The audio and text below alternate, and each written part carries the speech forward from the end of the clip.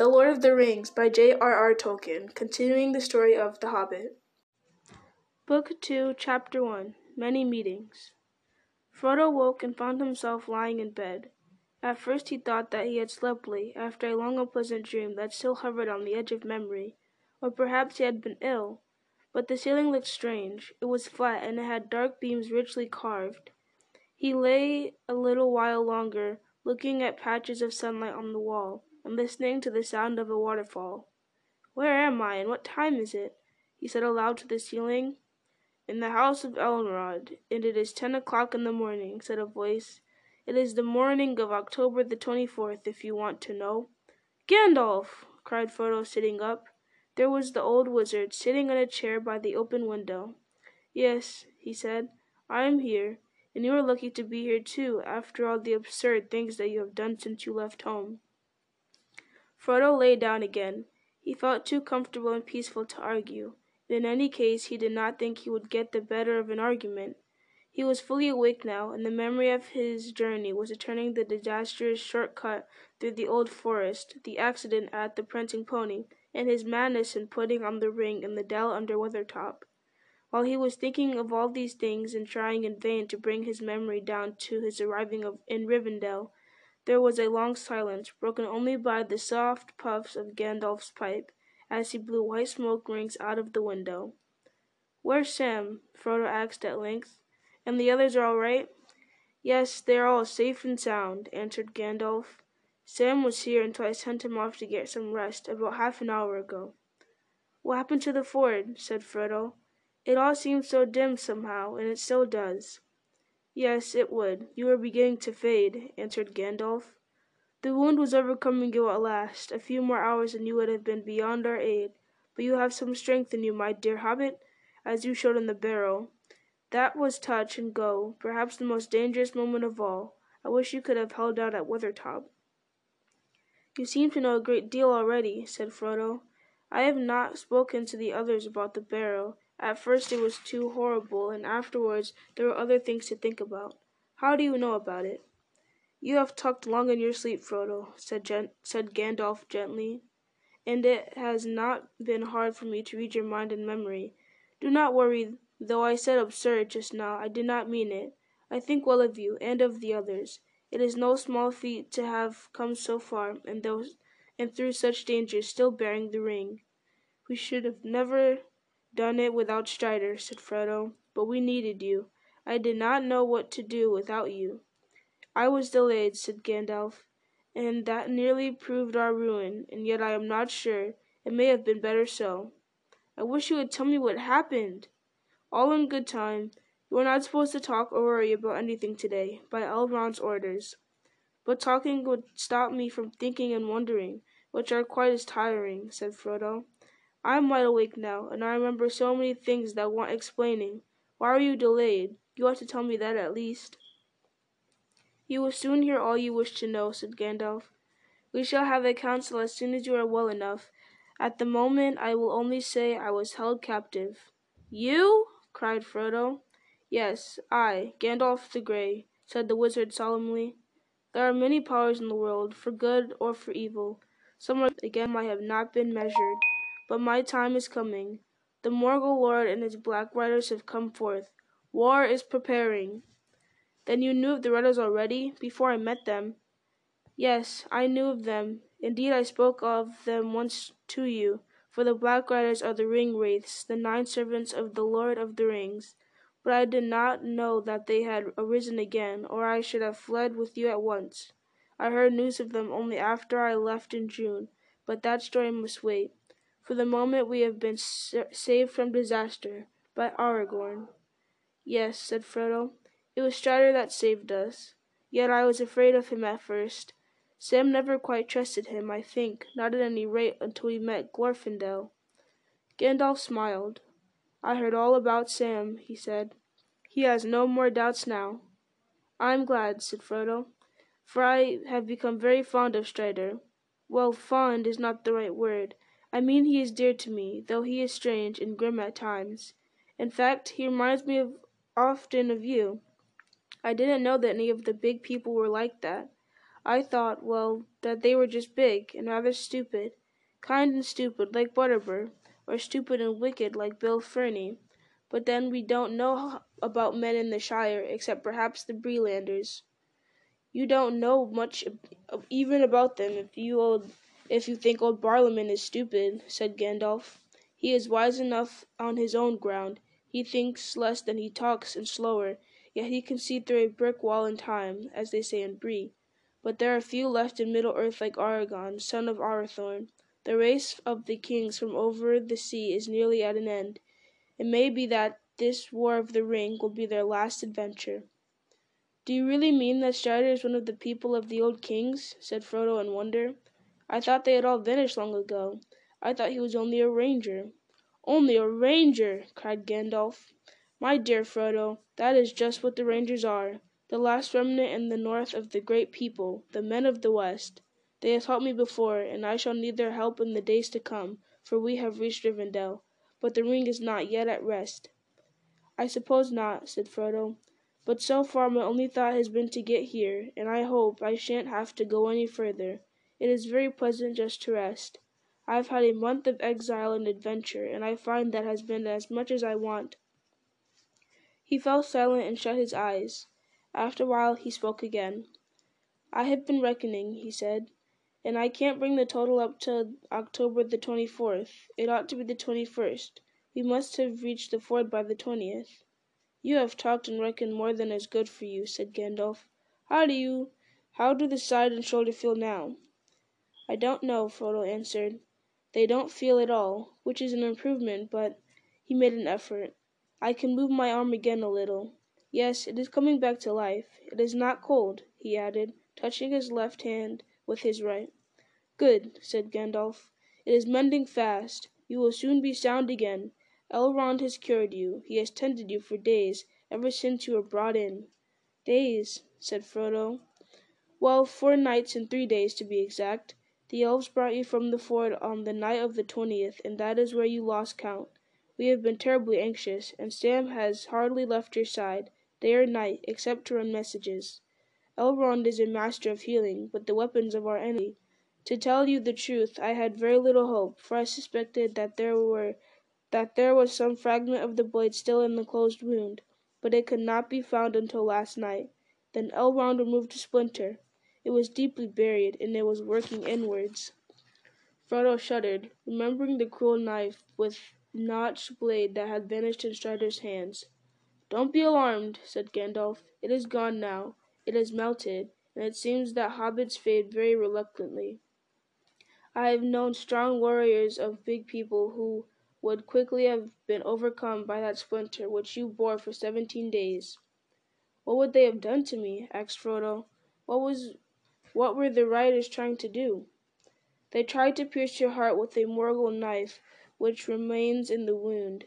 If they had succeeded, you would have become like they are, only weaker and under their command. You would have become a wraith under the dominion of the Dark Lord, and he would have tormented you for trying to keep his ring. If any greater torment were possible than being robbed of it and seeing it on his hand." "Thank goodness I did not realize the horrible danger," said Frodo faintly. I was mortally afraid, of course, but if I had known more, I should not have dread even to move. It is a marvel that I escaped." "Yes, fortune or fate have helped you," said Gandalf, "not to mention courage, for your heart was not touched, and only your shoulder was pierced, and that was because you resisted to the last. But it was a terribly narrow shave, so to speak. You were in the gravest peril while you wore the ring, for then you were half in the wraith world yourself, and they might have seized you. You could see them, and they could see you." "I know," said Frodo. "They were terrible to behold. But why could we all see their horses?" "Because they are real horses, just as the black robes are real robes that they have to wear to give shape to their nothingness when they have dealings with the living." "Then why do these black horses endure such riders? All other animals are terrified when they draw near, even the elf horse of Glorfindel. The dogs howl and the geese scream at them." because these horses are born and bred to the service of the Dark Lord in Mordor. Not all his servants and chattels are wraiths. There are orcs and trolls, there are wargs and werewolves, and there have been and are still many men, warriors and kings, that walk alive under the sun, and yet are under his sway, and their number is growing daily. What about Rivendell and the elves? Is Rivendell safe? Yes, at the present, until all else is conquered. The elves may fear the Dark Lord, and they may fly before him, but never again will they listen to him or serve him. And here in Rivendell there live still some of his chief foes, the Elven Wise, lords of the Eldar from beyond the furthest seas. They do not fear the ring-wraiths, for those who have dwelt in their blessed realm live at once in both worlds, and against both the seen and the unseen they have great power. I thought that I saw a white figure that shone and did not grow dim like the others. Was that Glorfindel then? Yes, you saw him for a moment as he is upon the other side, one of the mighty of the firstborn. He is an elf-lord of the house of... Indeed, there is a power in Rivendell to withstand that might have Mordor for a while. And elsewhere, other powers still dwell. There is power, too, of another kind in the Shire, but all such places will soon become islands under siege, if things go on as they are going. The Dark Lord is putting forth all his strength. Still, he said, standing suddenly up and striking out his chin, while his beard went stiff and straight like bristling wire, we must keep up our courage. You will soon be well, if I do not talk you to death. You are in Rivendell, and you need not worry about anything for the present. I haven't any courage to keep up, said Frodo, but I am not worried at the moment. Just give me news of my friends, and tell me the end of the affair at the ford, as I keep on asking, and I shall be content for the present. After that I shall have another sleep, I think, but I shan't be able to close my eyes until you have finished the story for me. Gandalf moved his chair to the bedside and took a good look at Frodo. The color had come back to his face, and his eyes were clear and fully awake and aware. He was smiling, and there seemed to be little wrong with him, but to the wizard's eyes there was a faint change, just a hint as it were of transparency about him, and especially about the left hand that lay outside under the coverlet. Still, that must be expected, said Gandalf to himself. He is not half through yet, and to what he will come in the end, not even Elrond can foretell. Not to evil, I think. He may become like a glass filled with a clear light for eyes to see that can. You look splendid, he said aloud. I will risk a brief tale without consulting Elrond, but quite brief, mind you, and then you must sleep again. This is what happened as far as I can gather. The riders made straight for you as soon as you fled. They did not need the guidance of their horses any longer. You had become visible to them, being already on the threshold of their world, and also the ring drew them. Your friends sprang aside, off the road, or they would have been ridden down. They knew that nothing could save you, if the white horse could not. The riders were too swift to overtake, and too many to oppose. On foot, even Glorfindel and Aragorn together could not withstand all the 9 at once. When the ring-wraiths swept by, your friends ran up behind. Close to the ford there is a small hollow beside the road, masked by a few stunted trees. There they hastily kindled fire, for Glorfindel knew that a flood would come down if the riders tried to cross, and then he would have to deal with any that were left on his side of the river.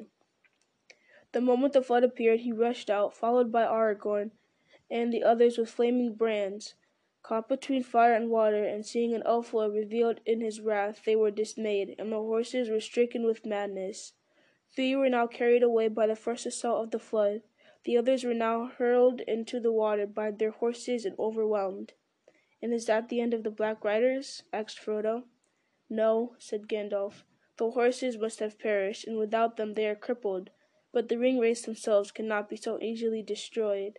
However, there is nothing more to fear from them at present.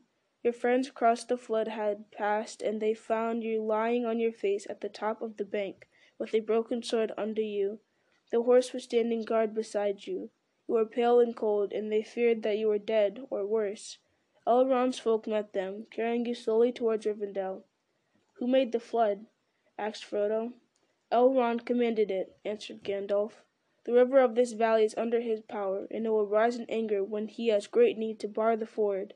As soon as the captain of the Ringwraiths rode into the water, the flood was released. If I may say so, I added a few touches of my own. You may not have noticed, but some of the waves took form of great white horses with shining white riders, and they were many rolling and grinding boulders.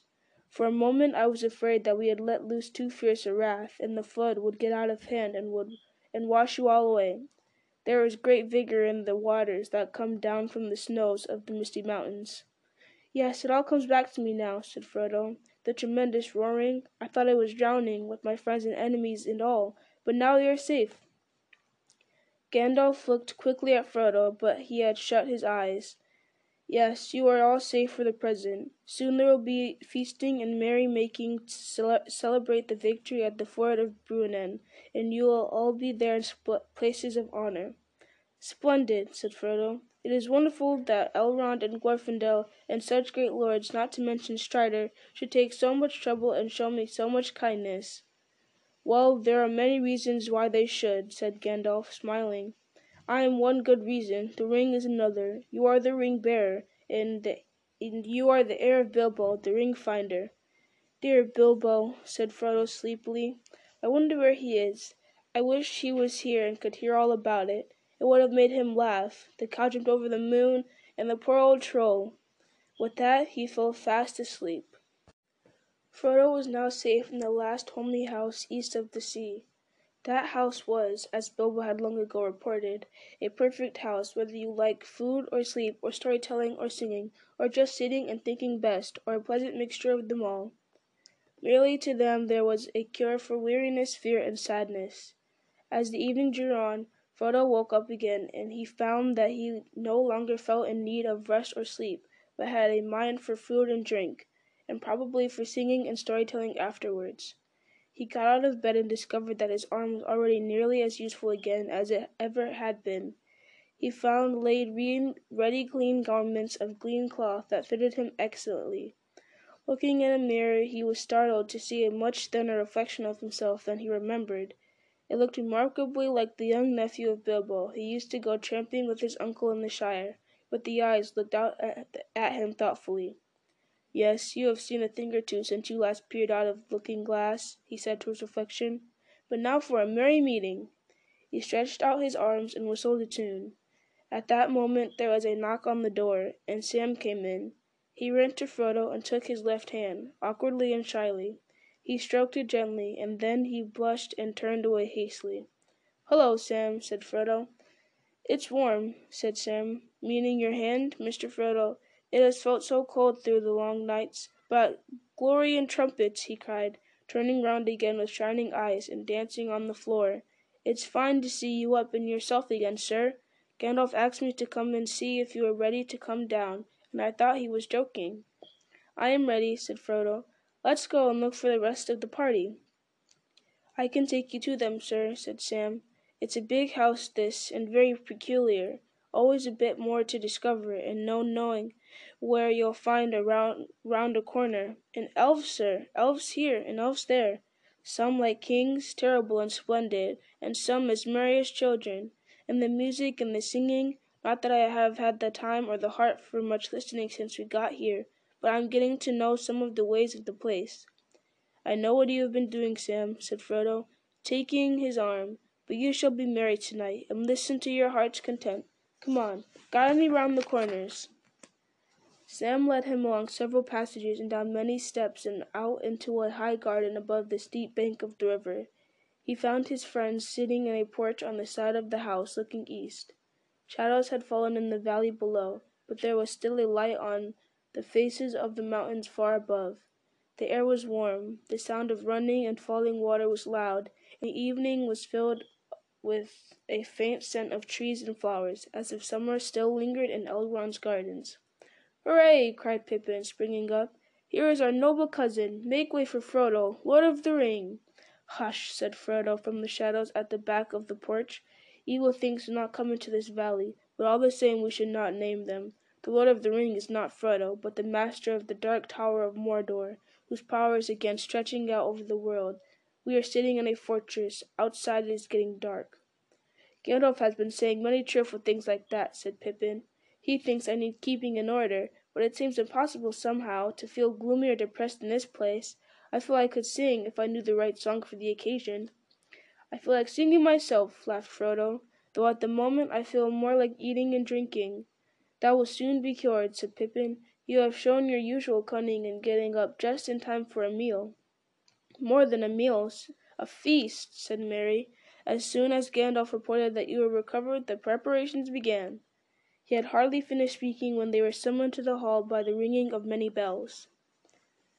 The hall of Elrond's house was filled with folk, elves for the most part, though there were a few guests of other sorts. Elrond, as was his custom, sat in a great chair at the end of the long table upon the dais, and next to him on the one side sat Glorfindel, on the other side sat Gandalf. Frodo looked at them in wonder, for he had never before seen Elrond, of whom so many tales spoke, and as they sat upon his right hand and his left, Glorfindel, and even Gandalf, whom he thought he knew so well, were revealed as lords of dignity and power. Gandalf was shorter in stature than the other two, but his long white hair, his sweeping silver beard, and his broad shoulders made him look like some wise king of an ancient legend. In his aged face under great snowy brows his dark eyes were set like coals that could leap suddenly into fire. Glorfindel was tall and straight. His hair was of shining gold, his face fair and young and fearless and full of joy. His eyes were bright and keen, and his voice like music. On his brow sat wisdom, and in his hand was strength. The face of Elrond was ageless, neither old nor young, though in it was written the memory of many things both glad and sorrowful. His hair was dark as the shadows of twilight, and upon it was set a circlet of silver. His eyes were grey as a clear evening, and in them was a light like the light of stars. Venerable he seemed as a king crowned with many winters, and yet hale as a tried warrior in the fullness of his strength. He was the Lord of Rivendell, and mighty among both elves and men. In the middle of the table, against the woven colossus upon the wall, there was a chair under the canopy, and there sat a lady fair to look upon, and so like was she in form of womanhood to Elrond that Frodo guessed that she was one of his close kindred. Young she was, and yet not so. The braids of her dark hair were touched by no frost. Her white arms and clear face were flawless and smooth, and the light of stars were in her bright eyes, gray as cloudless night, yet queenly she looked, and thought and knowledge were in her glance, as of one who had known many things that the years bring. Above her brow her head was covered with a cap of silver lace, netted with small gems, glittering white, but her soft gray raiment had no ornament save a girdle of leaves wrought in silver. So it was that Frodo saw her whom few mortals had yet seen, Arwen, daughter of Elrond, in whom it was said that the likeness of Luthien had come on earth again, and she was called Undomiel, for she was the even star of her people.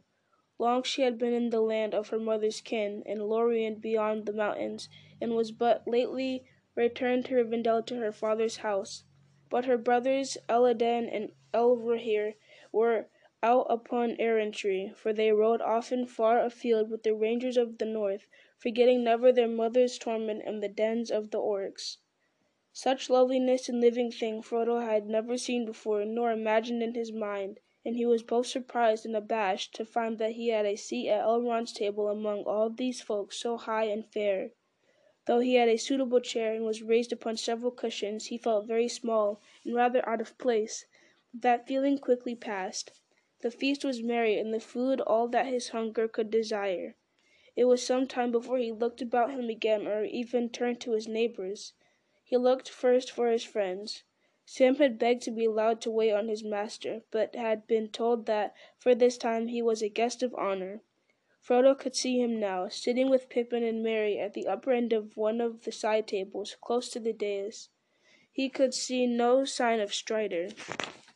Next to Frodo, on his right, sat a dwarf of important appearance, richly dressed. His beard, very long and forked, was white, nearly as white as the snow-white cloth of his garments.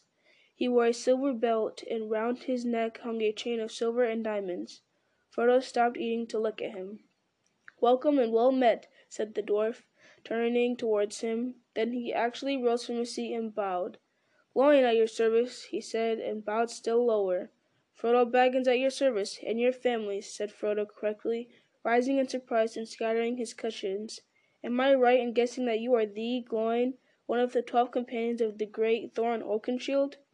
"Quite right," answered the dwarf, gathering up the cushions and courteously assisting Frodo back into his seat. "And I do not ask, for I've already been told that you are the kinsman and adopted heir of our friend Bilbo the Renowned. Allow me to congratulate you on your recovery." "Thank you very much," said Frodo. "You have had some very strange adventures, I hear," said Gloin. "I wonder greatly what brings 4 hobbits on so long a journey. Nothing like it has happened since Bilbo came with us. But perhaps I should not inquire too closely, since Elrond and Gandalf do not seem disposed to talk of this." "I think we will not speak of it, at least not yet," said Frodo politely. He guessed that even in Elrond's house the matter of the ring was not one for casual talk. In any case, he wished to forget his troubles for a time. "But I'm equally curious," he added, "to learn what brings so important a dwarf so far from the Lonely Mountain." Glorn looked at him. "If you had not heard, I think we will not speak yet of that either. Master Elrond will summon us all ere long, I believe, and then we shall hear all many things. But there is much else that may be told." Throughout the rest of the meal they talked together, but Frodo listened more than he spoke, for the news of the Shire, apart from the ring, seemed small and far away and unimportant, while Gloin had much to tell of events in the northern regions of Wilderland. Frodo learned that Grimbeorn the Old, son of Beorn, was now the lord of many sturdy men, and to their land between the mountains in Mirkwood neither orc nor wolf dared to go. "Indeed," said Gloin, "if it were not for the Beorings, the passage from Dale to Rivendell would long ago have become impossible. They are valiant men, and keep open the high pass in the ford of Carrock. But the trolls are high," he added with a shake of his head, "and like Beorn of old, they are not over fond of dwarves. Still they are trusty, and that is much in these days. Nowhere are there any men so friendly to us as the men of Dale. They are good folk, and Bardings. The grandson of Bard and the bowman Rosdem, grandson of Brain, son of Bard. He is a strong king, and his realm now reaches far south of the Esgaroth." "And what of your own people?" asked Frodo. "There is much to tell, good and bad," said Gloin, "yet it is mostly good. We have so far been fortunate, though we do not escape the shadow of these times. If you really wish to hear of us, I will tell you tidings gladly. But stop me when you are weary. Dwarfs' tongues run on when speaking of their handiwork, they say." And with that Gloin embarked on a long account of the doings of the Dwarf Kingdom.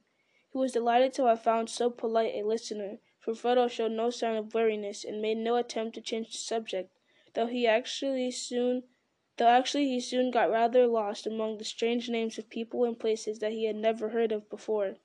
He was interested, however, to hear that Dain was still king under the mountain, and was now old, having passed his 250th year, venerable and fabulously rich. Of the 10 companions who survived the battle of 5 armies, 7 were still with him: Dwalin, Gloin, Dori, Nori, Bifur, Boffer, and Bombur. Bombur was now so fat he could not move himself from his couch to his chair at table, and it took 6 young dwarfs to lift him. "And what has become of Balin, Ori, and Oin?" asked Frodo. A shadow passed over Gloin's face. "We do not know," he answered. "It is largely on account of Balin that I have come to ask the advice of that dwell in Rivendell. But tonight let us speak of merrier things." Gloin began then to talk of the works of his people, telling Frodo about their great labourers in Dale and under the mountain. "We have many of whose secrets are lost. We make good armour and keen swords, but we cannot again make mail or blade to match loose that were made before the dragon came. Only in mining and building we have surpassed the old days. You should have seen the waterways of Dale, Frodo, and the mountains, and the pools. You should have seen the stone-paved roads of many colours, and the halls and cavernous streets under the earth with arches carved like trees, and the terraces and towers upon the mountain sides. Then you would see that we have not been idle." I will come and see them if ever I can, said Frodo. How surprised Bilbo would have been to see all the changes and desolation of Smaug. Gloin looked at Frodo and smiled. You were very fond of Bilbo, were you not? He asked. Yes, said Frodo. I'd rather see him than all the towers and palaces in the world. At length the feast came to an end. Elrond and Arwen rose and went down the hall, and the company followed them in due order. The doors were thrown open, and they went across a wide passage and through other doors, and came into a further hall. In it were no tables, but a bright fire was burning in a great hearth between the cavern pillars upon either side. Frodo found himself walking with Gandalf. This is the Hall of Fire, said the wizard. Here you will hear many songs and tales if you can keep awake, but except on high days it usually stands empty and quiet, and people come here who wish for peace and thought. There is always a fire here, all the year round, but there is little other light. As Elrond entered and went towards the seat prepared for him, elvish minstrels began to make sweet music. Slowly the hall filled, and Frodo looked with delight upon the many fair faces that were gathered together. The golden firelight played upon them and shimmered in their hair. Suddenly he noticed, not far from the further end of the fire, a small dark figure, seated on a stool with his back propped against a pillar. Beside him on the ground was a drinking cup and some bread. Frodo wondered whether he was ill, if people were ever ill in Rivendell, and had been unable to come to the feast. His head seemed sunk in sleep on his breast, and a fold of his dark cloak was drawn over his face. Elrond went over and stood beside the silent figure. Awake, little master, he said with a smile. Then, turning to Frodo, he beckoned to him. Now at last the hour has come that you have wished for, Frodo, he said. Here is a friend that you have long missed. The dark figure raised its head and uncovered its face. Bilbo! Cried Frodo with sudden recognition, and he sprang forward. Hello, Frodo, my lad, said Bilbo. So you have got here at last. I hoped you would manage it. Well, well, so all this feasting is in your honor, I hear? I hope you have enjoyed yourself. Why weren't you there? Cried Frodo. And why haven't I been allowed to see you before? Because you were asleep. I have seen a good deal of you. I have sat by your side with Sam each day, but as for the feast, I don't go in for such things much now, and I have had something else to do. What were you doing? Why, sitting and thinking. I do a lot of that nowadays, and this is the best place to do it as a rule. Wake up, indeed, he said, cocking an eye at Elrond. There was a bright twinkle in it, and no sign of sleepiness that Frodo could see. Wake up! I was not asleep, Master Elrond. If you want to know, you have all come out from your feast too soon, and have disturbed me, in the middle of making up a song. I was stuck over a line or two, and I was thinking about them, but now I don't suppose I shall ever get them right. There will be such a deal of singing that the ideas will be driven clean out of my head. I shall have to get my friend, the Dunedain, to help me. Where is he? Elrond laughed. He shall be found, he said. Then you two shall go into a corner and finish your task, and we will hear it and judge it before we end our merrymaking. Messengers were sent to find Bilbo's friend, though none knew where he was, or why he had not been present at the feast. In the meanwhile, Frodo and Bilbo sat side by side, and Sam came quickly and placed himself near them. They talked together in soft voices, oblivious of the mirth and music in the hall about them. Bilbo had not much to say of himself. When he had left Hobbiton, he wandered off aimlessly along the road or in the country on either side, but somehow he steered all the time towards Rivendell. I got here without much adventure, he said, and after a rest I went on with the dwarfs to Dale, my last journey. I shan't travel again. Old Balin had gone away. Then I came back here, and here I have been. I've done this and that. I've written some more of my book, and of course I make up a few songs. They sing them occasionally, just to please me, I think, for, of course, they aren't really good enough for Rivendell. And I listen and I think. Time doesn't seem to pass here. It just is. A remarkable place altogether. I hear all kinds of news from over the mountains and out of the south, but hardly anything from the Shire. I heard about the ring, of course. Gandalf has been here often. Now that he has told me a great deal, he has become closer than ever these last few years. The Dunedain had told me more. Fancy that ring of mine caused such a disturbance. It is a pity that Gandalf did not find out more sooner. I could have brought the thing here myself long ago, without so much trouble. I have thought several times of going back to Hobbiton for it, but I am getting old, and they would not let me. Gandalf and Elrond, I mean. They seemed to think that the enemy was looking high and low for me, and would make mincemeat of me if he caught me tottering about in the wild. And Gandalf said, "The ring has passed on, Bilbo. It would do no good to you or to others if you tried to meddle with it again." Odd sort of remark, just like Gandalf, but he said he was looking after you, so I let things be. I am frightfully glad to see you safe and sound. He paused and looked at Frodo doubtfully. "Have you got it here?" he asked in a whisper. "I can't help feeling curious, after all I've heard. I should very much like just to peep at it again." "Yes, I've got it," answered Frodo, feeling a strange reluctance. "It looks the same as ever it did." "Well, I should just like to see it for a moment," said Bilbo. When he had dressed, Frodo found that while he slept the ring had been hung about his neck on a new chain, light but strong. Slowly he drew it out. Bilbo put out his hand, but Frodo quickly drew back the ring. To his distress and amazement he found that he was no longer looking at Bilbo. A shadow seemed to have fallen between them, and through it he found himself eyeing a little wrinkled creature with a hungry face and bony, groping hands. He felt a desire to strike him. The music and singing round them seemed to falter, and a silence fell. Bilbo looked quickly at Frodo's face and passed his hands across his eyes. "I understand now," he said. "Put it away. I am sorry. Sorry you have come in for this burden. Sorry about everything. Don't adventures ever have an end? I suppose not.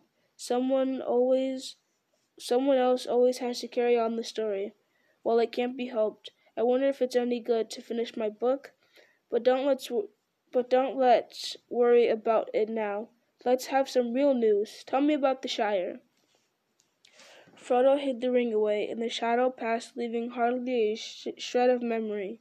The light and music of Rivendell was about him again. Bilbo smiled and laughed happily. Every item of news from the Shire that Frodo could tell, aided and corrected now and again by Sam, was the greatest interest to him, in the feeling of the least tree to the pranks of the smallest child in Hobbiton.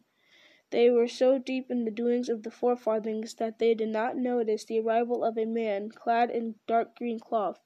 For many minutes he stood looking down at them with a smile. Suddenly Bilbo looked up. "Ah, there you are at last, Dunedain," he cried. "Strider," said Frodo. You seem to have a lot of names." "Well, Strider is one that I haven't heard before anyway," said Bilbo. "What do you call him that for?" "They call me that in Bree," said Strider, laughing, "and that is how I was introduced to him." "And why do you call him Dunedain?" asked Frodo. "The Dunedain," said Bilbo. "He is often called that here, but I thought you knew enough Elvish at least to know Dunedain, man of the West, Númenórean. But this is not time for lessons." He turned to Strider. "Where have you been, my friend? Why weren't you at the feast? The Lady Arwen was there." Strider looked at Bilbo gravely. "I know," he said, "but often I must put mirth aside. Elladan and Elrohir have returned out of the wild unlooked for, and they had tidings that I wished to hear at once." "Well, my dear fellow," said Bilbo, "now you've heard the news, can't you spare me a moment? I want your help in something urgent. Elrond says this song of mine is to be finished before the end of the evening, and I'm stuck. Let's go off into a corner and polish it up." Strider smiled. "Come, then," he said. "Let me hear it." Frodo was left to himself for a while, for Sam had fallen asleep. He was alone and felt rather forlorn, although all about him the folk of Rivendell were gathered. But those near him were silent, intent upon the music of the voices and the instruments, and they gave no heed to anything else. Frodo began to listen. At first the beauty of the melodies and of the interwoven words in elven tongues, even though he understood them little, held him in a spell, as soon as he began to attend to them. Almost it seemed that the words took shape, and visions of far lands and bright things that he had never yet imagined opened out before him, and the fire-lit hall became the golden mist above seas of foam that sighed upon the margins of the world. Then the enchantment became more and more dreamlike, until he felt that an endless river of swelling gold and silver was flowing over him, too multitudinous for its pattern to be comprehended. It became part of the throbbing air about him, and it drenched and drowned him. Swiftly he sank under its shining weight into a deep realm of sleep. There he wandered long in a dream of music that turned into running water, and then suddenly into a voice. It seemed to be the voice of Bilbo chanting verses, faint at first, and then clearer. Faint at first, and then clearer ran the words. Arundel was a mariner that tarried in Arvanian. He built a boat of timber felled in Nimbrathel to journey in. Her sails he wove of silver fair, of silver were her lanterns made. He pearl her fashion like a swan, and light upon her banners laid. And panoply of ancient kings and changed rings, and he armored him. His shining shield was scored with him. His bow was made of dragon horn, his arrows shorn of ebony. Of silver rings was his habergeon, his scabbard of chalcedony. His sword of steel was valiant, of adamant his helmet tall, of eagle plume upon his crest, upon his breast an emerald. Beneath the moon and under star he wandered far from northern strands, bewildered on enchanted ways, beyond the days of mortal lands. From gnashing of the narrow ice, where shadow lies on frozen hills, from nether heats and burning wastes, he turned in haste, and roving still on starless waters from far astray, at last he came to night of naught, and passed, and never sight he saw of shining shore, nor light he sought. Though winds of wrath came driving him, and blindly in the foam he fled, from west to east, and errandless, unheralded he homeward sped. There flying Elwing came to him, and flame was in the darkness lit, more bright than light of diamond, the fire upon her carcanet. The Silmaril she bound on him, and crowned him with the living light, and dauntless then, with burning brow, he turned his prow, and in the night, from other world beyond the sea, there strong and free a storm arose, a wind of power in Tarmanel, by paths that seldom mortal goes. His boat it bore, with biting breath, as might of death across the grey, and long forsaken seas distressed, from east to west he passed away. Through every night he back was borne on black and roaring waves that ran o'er leagues unlit and foundered shores that drowned before the days began, until he heard on strains of pearl, where ends the world, the music long, where ever foaming billows roll, the yellow gold and jewels wan.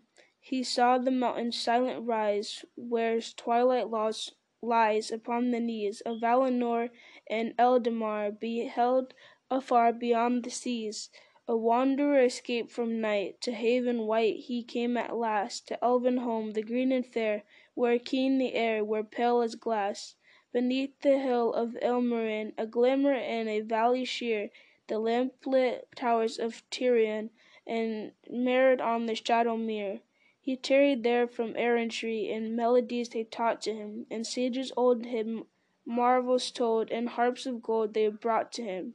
They clothed him, and then in elven white, and 7 lights before him sent, as though the clear Calicerin to hidden land he went. He came unto the timeless halls, where shining fall the countless years, and endless reigns the elder He came into the timeless halls where shining fall the countless years, and endless reigns the elder king in Ilmarin of mountain sheer.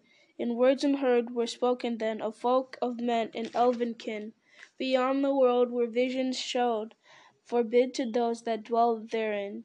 A ship then new they built for him, of mithril and of elven glass, with shining prow, no shaven oar, nor sail she bore on silver mast. The Silmaril as lantern light, and banner bright with living flame. to gleam thereon by Elbereth herself was set, who thither came, and wings immortal made for him, and laid on him undying doom, to sail the shoreless skies and come behind the sun and light of moon. From ever even's lofty hills, where softly silver fountains fall, his wings him bore a wandering light beyond the mighty mountain wall. From world's end then he turned away, and yearned again to find afar his home, through shadows journeying and burning as an island star. On high above the mists he came, a distant flame before the sun, a wonder ere the waking dawn, where gray the norland waters run. And over middle earth he passed, and heard at last the weeping sore of women and of elven maids in elder days and years of yore. But on him mighty doom was laid, till moon should fade and orbed star, to pass and tarry nevermore on hither shores where mortals are. Forever still a herald on an errand that should never rest, to bear his shining lamp afar, the flame of fir of Westernesse. The chanting ceased. Frodo opened his eyes and saw that Bilbo was seated on his stool in a circle of listeners, who were smiling and applauding. "Now he had better have it again," said an elf. Bilbo got up and bowed. "I am flattered, Lindir," he said, "but it would be too tiring to repeat it all." "Not too tiring for you," the elves answered, laughing. "You know you are never tired of reciting your own verses, but really we cannot answer your question at one hearing." "What?" cried Bilbo. "You can't tell which parts are mine and which are the Dunedain's?" "It is not easy for us to tell the difference between two mortals," said the elf. "Nonsense, Lindir," snorted Bilbo. "If you can't distinguish between a man and a hobbit, your judgment is poorer than I imagined. They are as different as peas and apples." "Maybe, to sheep other sheep no doubt appear different," laughed Lindir. "Or to shepherds, but mortals have not been our study. We have other business." "I won't argue with you," said Bilbo. "I am sleepy after so much music and singing. I'll leave you to guess, if you want to." He got up and came towards Frodo. "Well, that's over," he said in a low voice. "It went off better than I expected. I don't often get asked for a second hearing. What did you think of it?" "I'm not going to try and guess," said Frodo, smiling. "You needn't," said Bilbo. "As a matter of fact, it was all mine, except that Aragorn insisted on putting in a green stone. He seemed to think it important. I don't know why. Otherwise, he obviously thought the whole thing rather above my head, and he said that if I had the cheek to make verses about Arundel in the House of Elrond, it was my affair. I suppose he was right." "I don't know," said Frodo. "It seemed to me fit somehow, though I can't explain. I was half asleep when you began, and it seemed to follow on from something that I was dreaming about. I didn't understand that it was really you speaking until near the end." "It is difficult to keep awake here, until you get used to it," said Bilbo. "Not that hobbits could ever acquire quite the elvish appetite for music and poetry and tales. They seem to like them as much as food, or more. They will be going on for a long time yet. What do you say to slipping off for some more quiet talk?" "Can we?" said Frodo. "Of course. This is merrymaking, not business. Come and go as you like, as long as you don't make a noise." They got up and withdrew quietly into the shadows, and made for the doors. Sam they left behind, fast asleep, with a smile on his face. In spite of his delight in Bilbo's company, Frodo felt a tug of regret as they passed out of the Hall of Fire. Even as they stepped over the threshold, a singer-clear voice rose in song. Elbereth Glythanil, Silverin Penamariel, O Menel Agar Elaneth, Na Cher Palin Diriel, O Galad Hermimin, Enerath Fenolius Li Linathan, Nef Eir Sin Nef Eirion. Frodo halted for a moment, looking back. Elrond was in his chair, and the fire was on his face like summer light upon the trees. Near him sat the Lady Arwen. To his surprise, Frodo saw that Aragorn stood beside her. His dark cloak was thrown back, and he seemed to be clad in elven mail, and a star shone on his breast. They spoke together, and then suddenly it seemed to Frodo that Arwen turned towards him, and the light of her eyes fell on him from afar and pierced his heart. He stood still enchanted, while the sweet syllables of the elvish song fell like clear jewels of blended word and melody. "It is a song to Elbereth," said Bilbo. "They will sing that, and other songs of the blessed realm many times tonight. Come on." He led Frodo back to his. It opened onto the gardens and looked south across the ravine of the Bruinen. There they sat for some while, looking through the window at the bright stars above the steep climbing woods, and talking softly. They spoke no more of the small news of the Shire far away, nor of the dark shadows and perils that encompassed them, but of the fair things they had seen in the world together, of the elves, of the stars, of the trees, and the gentle fall of the bright year in the woods. At last there came a knock on the door. "Begging your pardon," said Sam, putting in his head, "but I was wondering if you would be wanting anything." "And begging yours, Sam Gamgee," replied Bilbo. "I guess you mean that it is time your master went to bed." "Well, sir, there is a council early tomorrow, I hear, and he only got up today for the first time." "Quite right, Sam," laughed Bilbo. "You can trot off and tell Gandalf that he has gone to bed. Good night, Frodo. Bless me, but it has been good to see you again. There are no folk like hobbits after all for a real good talk. I am getting very old, and I begin to wonder if I should live to see your chapters of our story. Good night. I'll take a walk, I think, and look at the stars of Elbereth in the garden. Sleep well."